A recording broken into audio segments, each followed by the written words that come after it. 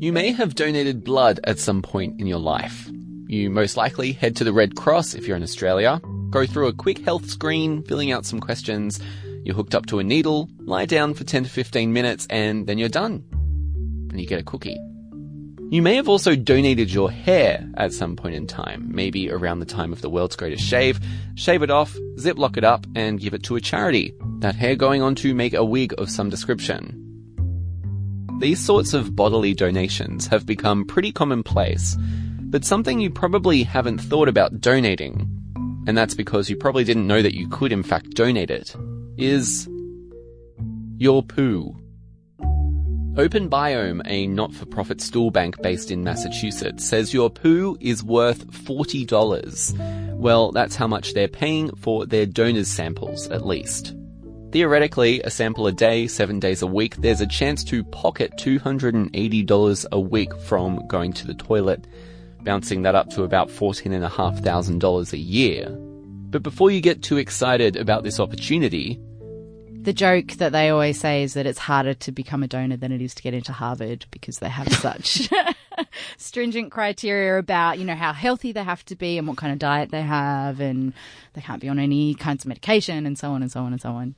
The screening is rigorous, and so it should be, given the particular samples aren't just used for research purposes, but in many cases go on to become part of a fecal microbiota transplant. These transplants are particularly for people experiencing certain types of infections, one including C. diff, or Clostridium difficile infection, a really nasty bug in the gut.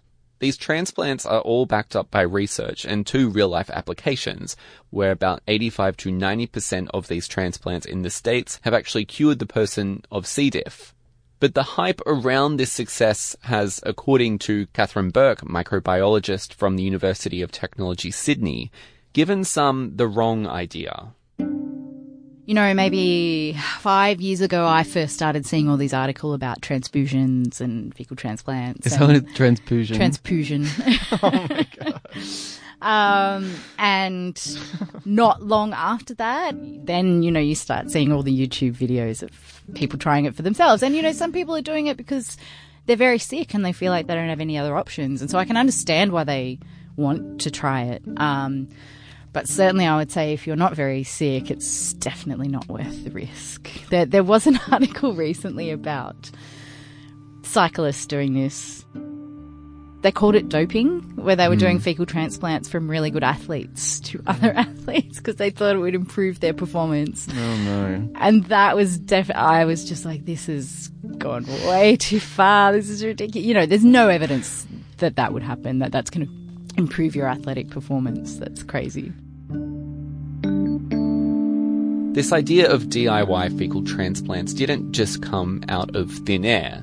These drastic measures are in fact part of a bigger movement, a bigger cultural shift when it comes to health. More and more people today are becoming obsessed with their microbiome, or your gut microbiota, more accurately, which is essentially the health of your gut. Today on the show, we're going to take a look at when this movement began and why we're seeing more and more gut health-related products on our shelves than ever before.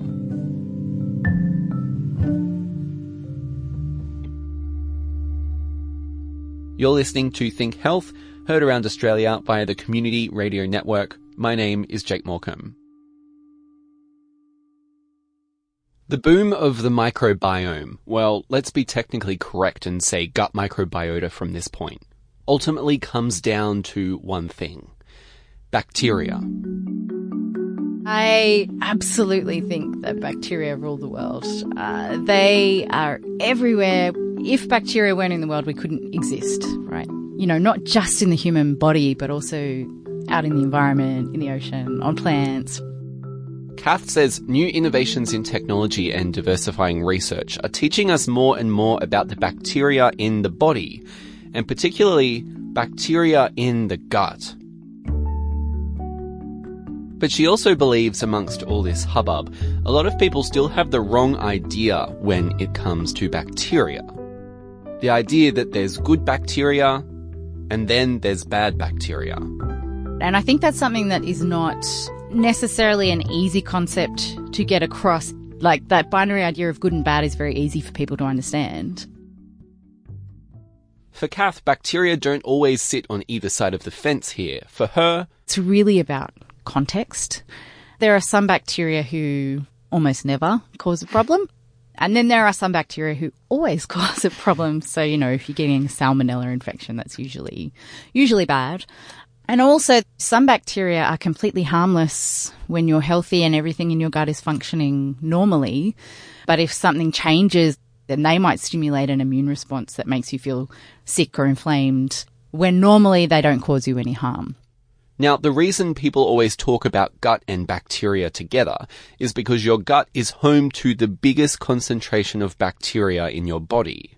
There's about 100 trillion different microbes colonising your gut, and they're all different species. This is Beata Bajorek, a pharmacist from the University of Technology, Sydney. So it's estimated there's probably about 50 to 60, perhaps more, different types of species of microbes in your gut. What species of bacteria are in your gut makes up your gut microbiota, and everyone's gut flora looks a little different. This is because everyone has their own individual interactions with bacteria in their everyday life. These interactions are hugely important because this exposure to bacteria are ultimately what strengthens our gut. They prep us for when we get sick because if exposed to a particularly bad bug, to a certain extent our gut knows this bacteria and knows what to do to fight it off. But today, some are feeling their guts are missing out on particular bacterias. So they're looking to other places to make up for what they feel their gut lacks. And this is usually in the form of probiotics. I definitely think there's a lot of hype around this area. And that's a concern for all health professionals. They do get concerned about what people can pick up off the shelf. If you're healthy, there's not necessarily a benefit. And then if you're sick, the results are usually quite all over the place. The evidence is not consistent.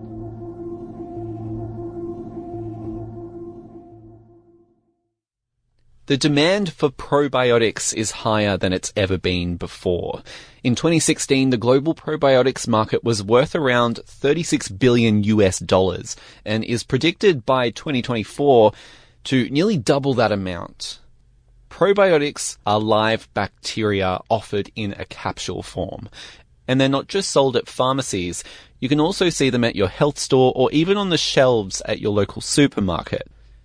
Just as there are different species of bacteria, there are different types of probiotics, many of them offering different sorts of health benefits or targets for parts of the body. But Beata says it's easy to get lost amongst all the clutter. The information out there is quite generic. There are some very general statements that are made about probiotics, but they don't go to that level of detail that somebody would be able to make a decision about which probiotic product would be appropriate for their current situation. What are some of these statements? Oh, look, you know, probiotics are really, important to restore the normal healthy bacteria that you have in the gut. And if you do that, you'll have improved digestion, improved, cognitive function, so your brain will work better. It'll help you lose weight. And, that may be true, and it could be true in very select groups of people that, we have discovered that they are missing certain microbes, very specific strains. But as a generic statement, that's potentially a little bit misleading.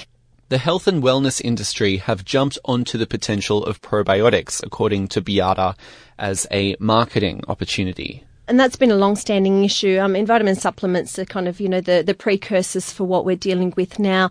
Look, it's a really tricky issue to resolve. I think going to a pharmacy, for example, where you have most access to things, the advantage there is that you do have a health professional that will intervene in that consultation and provide you some advice and try and triage, you in terms of where you should go and get help for your particular situation. The difficulty is more about the market away from a health centre.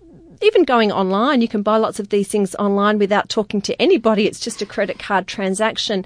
That is problematic, and the lines are blurred between whether or not they're legitimate medicines and go through the same scrutiny that other types of medicines would go through, or whether these are dietary supplements that, do we need to have regulation around that or intervention? If we're not associating them with the same sort of criteria when it comes to other sorts of medications, is there a particular criteria? Like, can anyone kind of make anything for any purpose? Look, in some ways that's true. In terms of manufacturing, anyone really can make anything. They all still have to comply with good manufacturing practices, and the products need to show that they contain what they propose to contain, that they've been produced under the right conditions. But it is about how they are marketed to consumers, to patients out there in the community, and what people understand their purpose is, and being fully aware about the pros and the cons of using them. That probiotics can sidestep the assessment criteria of other medications also comes down to the fact that their potential for harm is pretty low. Most reactions that might occur in a typical adult would be no different than consuming the wrong types of foods, like if a gluten-intolerant person ate a piece of toast. Another argument here is that rather than taking a probiotic to populate your gut with a particular bacteria, microbiologist Kath Burke says particular foods should already give you what you need. And these foods are called prebiotics, which are foods that you eat that will stimulate the growth of the good bacteria, in air quotes. So usually particular types of fibre that those bacteria really like to ferment. Like kimchi and stuff? Yeah, you can actually get preparations of inulin is one, where it's actually products left over from food production. So I know that some people are making one out of sugarcane at the moment. So the material that's left of the sugarcane after they extract the sugar, they actually just grind it up.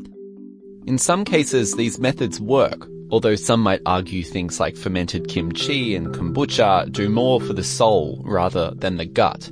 But in the case of probiotics, say you've been taking antibiotics for an extended period of time, and I'm not talking about just a week, but like a few months. Your gut, due to the nature of the antibiotics, will be lower in levels of particular bacterium.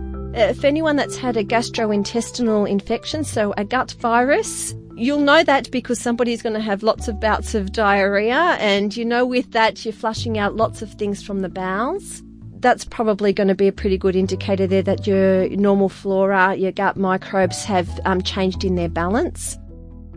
In this case, probiotics may be used to bring those levels back up, which for some can work, but for others might not work at all.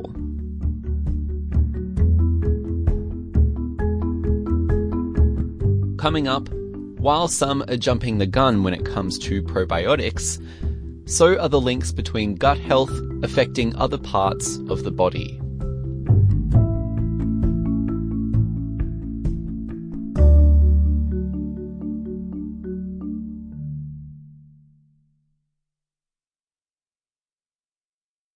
I mean, initially when I first started reading about the gut-brain axis and the links there, that was definitely a like, well, how is that even possible moment? But these days I've got to say, when I see something new that I haven't seen before, I'm just like, oh yeah, of course that's connected to the microbiome, because it seems like everything is. The links between your gut and other parts of your body are many.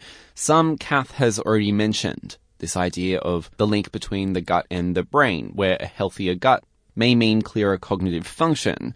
But there are other things like gut and mental health, and that a healthy gut helps result in weight loss.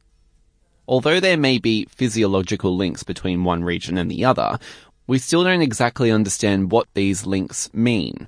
There are actually sort of physical linkages in terms of nerves and things between the gut and the brain. So there are sort of feasible ways by which messages could be transferred. But yeah, that was definitely, for me, a bit of a like, what the hell? How is that possible? It seemed crazy when I first read about it. However, unpacking the relationship between the gut and the rest of the body has opened windows when it comes to your microbiota that have previously been overlooked. And one of these is the idea that what happens in the gut is different between the sexes. We weren't necessarily thinking about the microgenderome initially when we were exploring this. This is Amy Wallace, a PhD candidate from Victoria University. And Amy's PhD was expanding on the theory of something called the microgenderome. There are differences between males and females and how they respond to hormones, and the microbiota can actually influence hormonal changes, and hormonal changes can influence microbiota.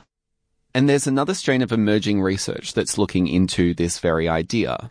The idea that bacteria in the gut regulate the levels of hormones also in your gut, known as gut hormones. And also on top of that, that those gut hormones have a part to play in regulating your immune system, of which keeps you healthy. So here everything is interlinked. And ultimately, to keep balanced levels of hormones and a strong immune system, you need to have a healthy wide range of bacteria in your gut. Now, inserting Amy's particular research here, she was looking at chronic fatigue syndrome, or myalgic encephalomyelitis, ME for short. The causes for ME are unknown, but many characterize it as an autoimmune disease based on its symptoms. Cognitive difficulties, so difficulty finding words or issues around memory and attention, sleep difficulties, also heart and cardiac issues, respiratory issues, so it can really affect all different organs of the body. Amy took stool samples from more than 250 people living with ME, recorded their symptoms, and found that females were experiencing more impairment as a result of ME than males. What they were able to find is that with the presence of ME, the regulation of hormones differed between the sexes, so the way the gut, the hormones, and the immune system interplayed saw women experiencing more severe symptoms and overall more cases of ME.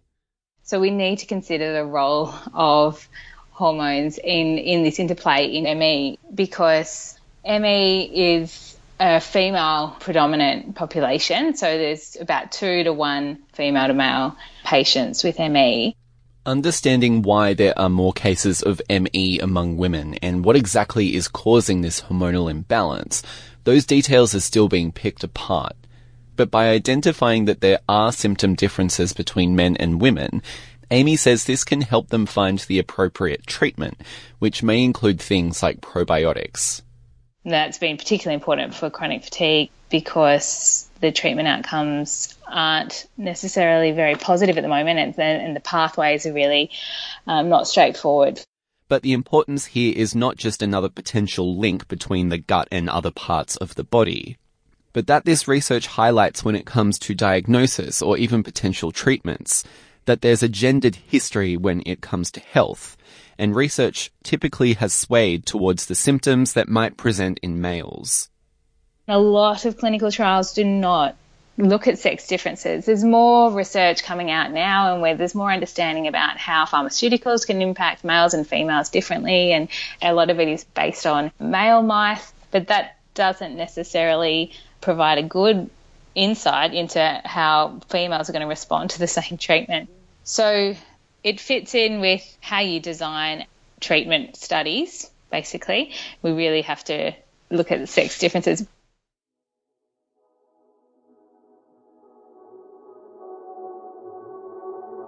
Rather than throw out sweeping statements about gut health and probiotics, there's a real push from within the medical community to hone in on what's affecting the individual and bring in personalized approaches to medicine.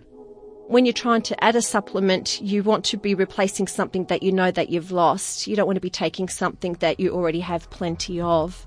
Individualised treatment is so important because what is healing to one can be very detrimental to another.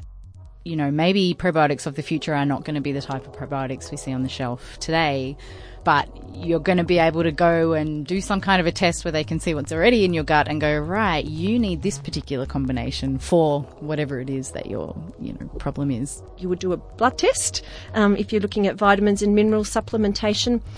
For probiotics, ideally, you'd be doing something that tests what's in the gut, and that's usually a stool culture test.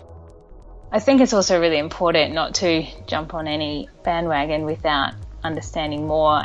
But for ME in particular, often they go through multiple doctors, and I've had a lot of patients explain that they see so many different people who just don't believe them. And to identify what's wrong physiologically for them is so useful. Certainly we all have our own individual microbiome, but it's also quite dynamic, right? It's changing with everything that we do.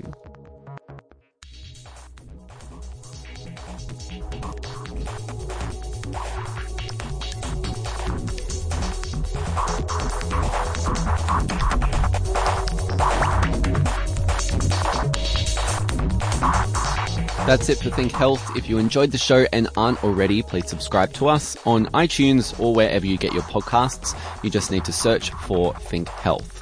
You can also find out more info about us, about the show, at our website, 2ser.com/Think Health. This show is made possible with the support of 2SER Radio, the University of Technology Sydney, and is heard around Australia via the Community Radio Network. I'm Jake Morecambe, and I'll catch you next time.